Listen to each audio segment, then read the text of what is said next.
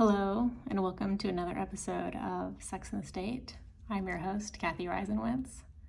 Today's post is "The problem isn't poverty, it's precarity, and their connection is a policy choice." Listening to the long loneliness, another aspect of the perniciousness of precarity occurred to me. Author Dorothy Day quotes William James on the positive aspects of poverty from The Varieties of Religious Experience, 1902. Poverty is indeed the strenuous life without brass bands or uniforms or hysteric popular applause or lies or circumlocutions. And when one sees the way in which wealth-getting enters as an ideal into the very bone and marrow of our generation, one wonders whether a revival of the belief that poverty is a worthy religious vocation may not be the transformation of military courage and the spiritual reform which our time stands most in need of. Among us English-speaking peoples, especially, do the praises of poverty need once more to be boldly sung. We have grown literally afraid to be poor. We despise anyone who elects to be poor in order to simplify and save his inner life. If he does not join the general scramble, we deem him spiritless and lacking in ambition. We have lost the power even of imagining what the ancient idealization of poverty could have meant. The liberation from material attachments, the unbribed soul, the manlier indifference, the paying our way by what we are, not by what we have, the right to fling away our life at any moment irresponsibly, the more athletic trim, in short, the fighting shape. So those were like 3 sentences. This dude loves a long sentence. I was raised by a single mother in economic instability on public assistance, and I grew up evangelical and conservative, but I repeat myself.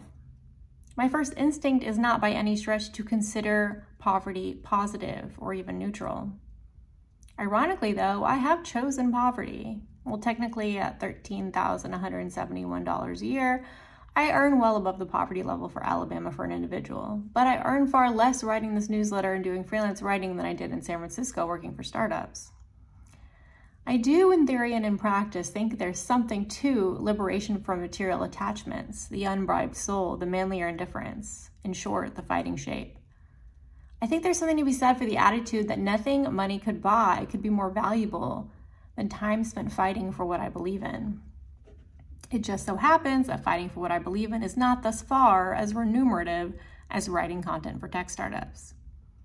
Thinking more deeply about poverty, I don't actually think there's anything wrong with it in and of itself. Envisioning myself not having money isn't what kept me from going full-time on Sex and the State sooner, or pushed me to start an OnlyFans to save up money beforehand. It was the thought of being a burden, particularly on my family, who didn't sign up to bankroll my ambitions, but who I knew would nonetheless sacrifice their well-being to keep me alive should I require it. Apparently, nearly a third of GoFundMe campaigns raise money for medical debt, and more than half of bankruptcies involve medical debt. We have grown literally afraid to be poor, James wrote. I'd argue that what we're afraid of, and what we should be afraid of, isn't poverty, but precarity. We fear poverty in the US because we don't know any reality in which the two are not the same. We judge people who choose poverty because we resent having to pay when they fall down that slope and hit rock bottom. But there's a difference, a massive difference, between a low standard of living and living on the edge of total ruin.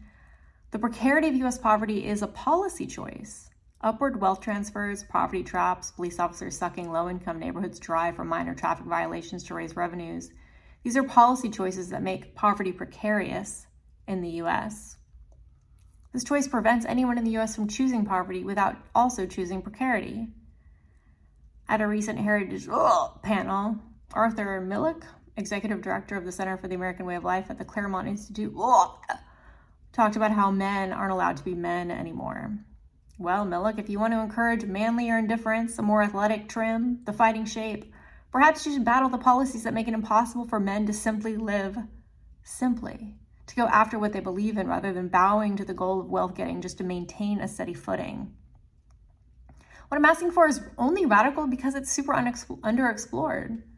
And that is the ability to live simply, to optimize for something more important than high income without risking burdening our families or ending up in jail. One of my babies recommended The Long Loneliness. I forget who, so if it's you, show yourself in the comments or email. I may write a full Kathy Reads books, but so far it's extremely socialist, Jesus, and Catholic. As an ex-evangelical, my relationship with these is, shall we say, fraught. It's reminding me of how I noticed right away after moving back how Jesus Huntsville is, which is fine. But it's irritating when evangelicals complain about being an oppressed minority while these beliefs are so undeniably prominent and ubiquitous. I feel like I'd be enjoying it more if I'd gone in with any idea of who Dorothy Day was, but c'est la vie, I'm learning.